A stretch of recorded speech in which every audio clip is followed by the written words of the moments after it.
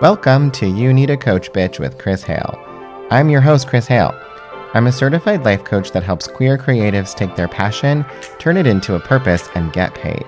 If you're looking to make an impact on the world with your work by dismantling internalized oppressive thought systems, by using coaching, spirituality, and a lot of cursing, you are in the right place. So let's get to work.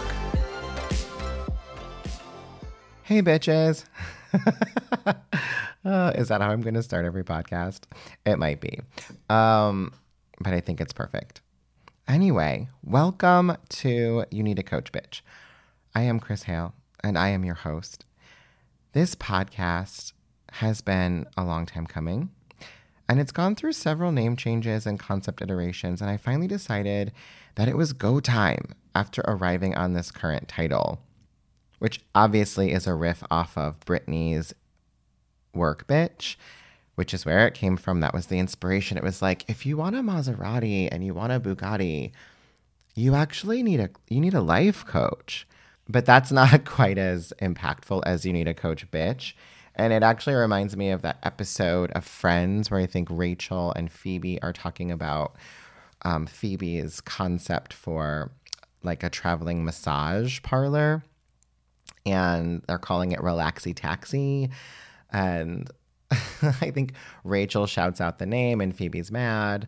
And Rachel's like, I came up with it. And Phoebe's like, no, you came up with Relaxy Cab. That's not good. And Rachel's like, no, it's Relaxy Cab, like taxi cab. And Phoebe's like, oh yeah, that is better. So, titles matter sometimes. I think they just click. And You Need a Coach Bitch really clicked with me. So here we are, finally. A little bit about me if you don't know me, which if that's the case and you somehow stumbled upon me, I'm delighted that you're here and welcome. But I am a certified life coach. I'm a master dance instructor with over 25 years of experience teaching and choreographing around the world. And if you've seen a picture of me and you're wondering, yes, I did start when I was 3 because I'm in fact only 28 years old. Just kidding. I'm 41. But I did start young. I started teaching when I was 15. I did have what I would consider a successful dance career, although my claim to fame is that I had 5 lines on an episode of Sex and the City. You can look that up. I also ran a training program in New York City. I've been a SoulCycle instructor. I was a real estate agent.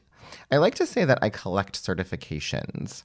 So if there's something that I fell in love with that I'm vibing on, I immediately want to get certified in it. Anyway, now in addition to being a coach instructor, I have my own coaching practice where I help Q+ creatives turn their passion into a purpose to get paid. I'm still working on a better way to say that, but I think it's important to talk about the money part because so often as creatives, we have been taught to think about finances in a way that doesn't serve us. It can be very difficult to overcome that when we're making a shift into being an entrepreneur. And so that is going to be one of the main focuses of this podcast, unpacking all your thoughts about money and your worth and value. And the main reason I want to empower queer creatives is because if I can help you elevate yourself and your business, it uplifts our entire community. And we start not only building our own tables, but getting seats at tables where our voices are absent and much needed. So today on this first episode, I want to give you something you can take away and start working on immediately. A lot of you out there have ideas about how you can take the skills you have and turn them into something profitable, but you aren't taking action. This is something that holds a lot of creatives back when we're thinking about putting something out there that we need to attach a monetary value to, like foreign exchange. And I want to offer that a big part of that is because you have not given yourself permission to do so. You're waiting for someone else to validate or co-sign your idea instead of being your own authority and deciding to pick one of the many brilliant ideas you have and just start creating and putting it into the world. You're waiting for someone or something outside of you to tell you that your work is worth it and what it should be valued at. So this is the thing about being a creative and being a creative entrepreneur is that you get to be the authority. You get to decide what you create and what its value is. And that's even if you work for someone else, because you are still choosing. It's a decision that you've made to create within that space. So it still is your choice. Now, I know this story about handing over my authority so well because it's my story. I have an extremely long history of looking outside of myself for answers. And I think for good reason, right? That's actually what brought me to coaching. I read A New Earth by Eckhart Tolle in 2008, thanks to my girl Oprah. And that really transformed my way of thinking. A lot of what I teach today can be found in that book. And it's not even that what he was writing was completely original. I mean, most of it is philosophy that's been around for hundreds of years, but I was ready for the message. But even after reading that book and doing the course that Oprah and Eckhart offered, I still had this lack of authority in my own life. So from there, I went from teacher to teacher looking for answers, and I would pedestalize people, and their word became my truth. And it was Louise Hay and Wayne Dyer and Marianne Williamson, my chiropractor, my homeopath, even Lady O, right? And my husband would joke, and he'd be like, well, who are we following this week? And at the time, I was kind of offended by it, but it was so true. Every week, I was living entirely by someone else's word and someone else's truth and not my own. I didn't even think I was allowed to take this information in and maybe transform it into my own voice. It was no, we are listening to these people, and what they say that's it. It is the capital T truth. But what I realize now, looking back, is that I was looking for one of them to tell me how I could stop being me. Because I was in pain, and I was looking for a way out of that pain, and obviously it was my fault. I was the problem. And I had dealt with depression and anxiety my entire life, but I was in a pretty intense depression cycle at the time I read A New Earth, and I thought I had finally found the answer. I had finally found the thing that was going to help me stop being me and get me out of this pain. Cut to now. I know now that being out of pain is not necessarily the goal. Right now, I strive to have a better relationship with pain. I believe that life is 50-50, that we will have a mix of positive and negative emotions. And that's just part of the human experience. But at the time, I was convinced, like a lot of us, that my goal was to be feeling good for the majority of my life. And that if I felt bad, something had gone terribly wrong, and I needed to solve for any negative emotion that came up. So cut to 2019, and I'm looking for a life coach certification because, again, I like to collect certifications. And it had been something I'd been wanting to do for a while. And I found the Life Coach School podcast by Brooke Castillo. And again, something clicked there. And it felt like I was finally being given an instruction manual for how to apply all this information I had been gathering over the years. And within 3 months of being a listener, I was signed up for certification. And I will say, I did walk into that training still believing there was an outside authority, but it was in that training that really taught me how to actually become my own. And I think the first thing we need to understand is why we have not been our own authority. We are programmed to assess things and learn how to fit into the world that we inhabit. It's a safety mechanism. It's survival. So most people are operating with some sort of outside authority. Our parents, our friends, our churches, our partners. But the messaging that they received and we are receiving daily comes from society. We're absorbing the messages of a patriarchal, white supremacist, heteronormative culture.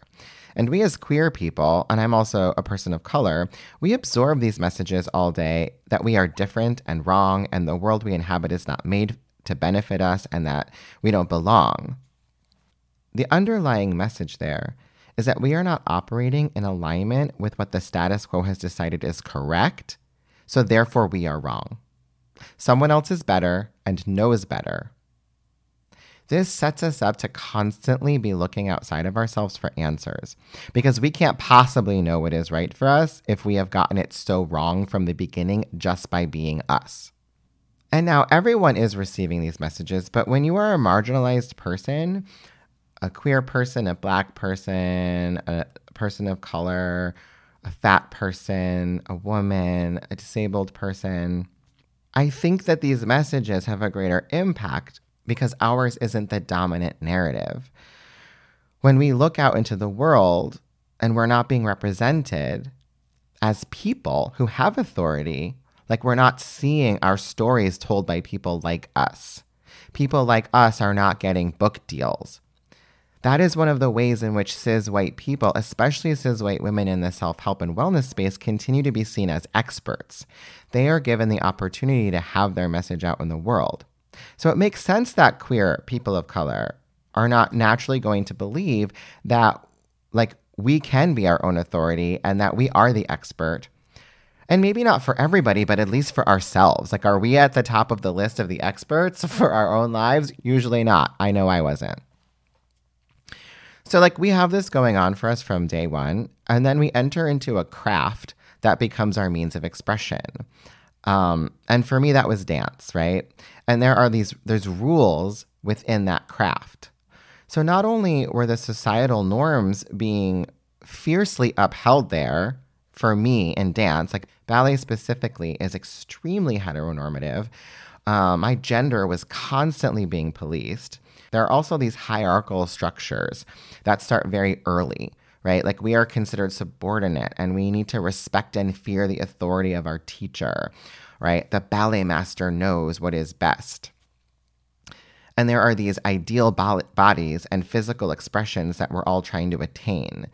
And we're getting messages like someone else will always be better than you. And we're taught to compare ourselves and hold ourselves sometimes to completely unrealistic standards. And I'm not sure, but I believe it's probably similar for visual arts and music. It's even in sports, right? Where these rules, while some of them are super important, especially like for our physical well-being. Like as a dancer, some of these rules are helping me stay healthy in my body, but some of them are just holding us back unconsciously because they're blocking us from our own creativity. And then perfectionism can sneak in here.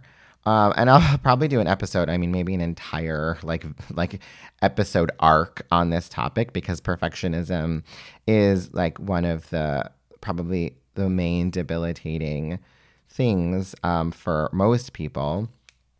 But because there is a standard and meeting those standards gets rewarded, there's this belief that if we do all the right things and work within the boundaries set up, that we can attain this quote unquote perfection.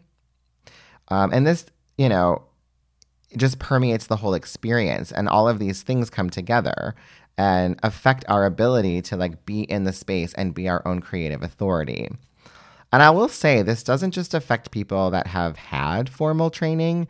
It affects people who have also not had formal training, right? Because that's when imposter syndrome can come in, right? Well, I haven't had that training, so obviously they know something I don't know, so my work can't possibly be of value or any good.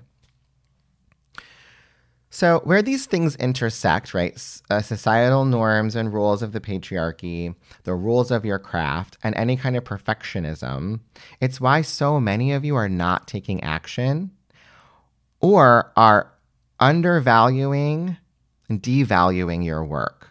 So not only are you not creating the art you want to create, but you're also not creating wealth for yourself.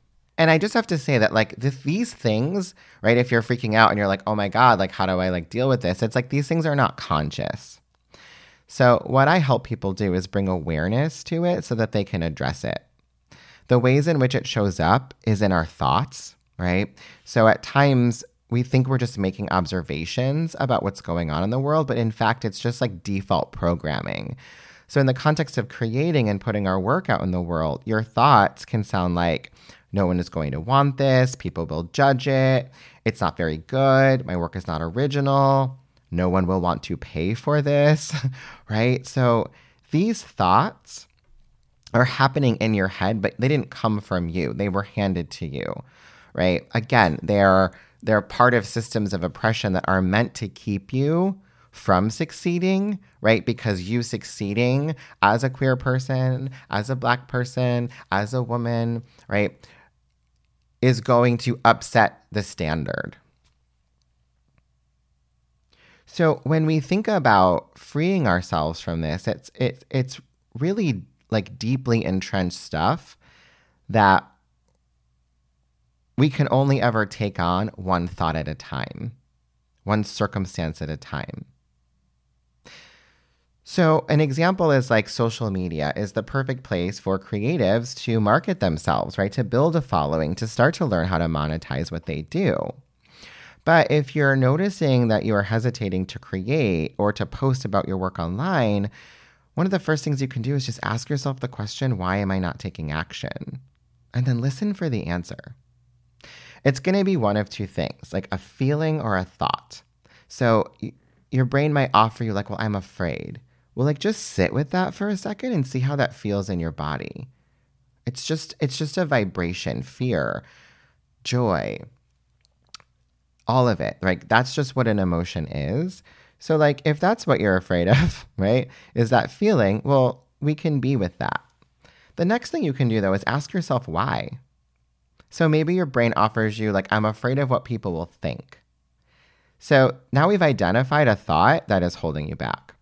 So we can keep exploring that thought further. Well, what could people think?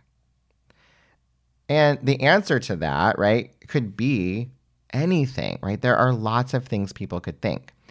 But our brains are hardwired to focus on the negative. It's a survival mechanism, right? Choosing to believe that people might love it is not going to be our default because that's not useful if we're talking about survival, right? So it's probably going to offer you some kind of terrible, shitty, worst case scenario. But here's the thing. We don't have to believe everything that our brain tells us.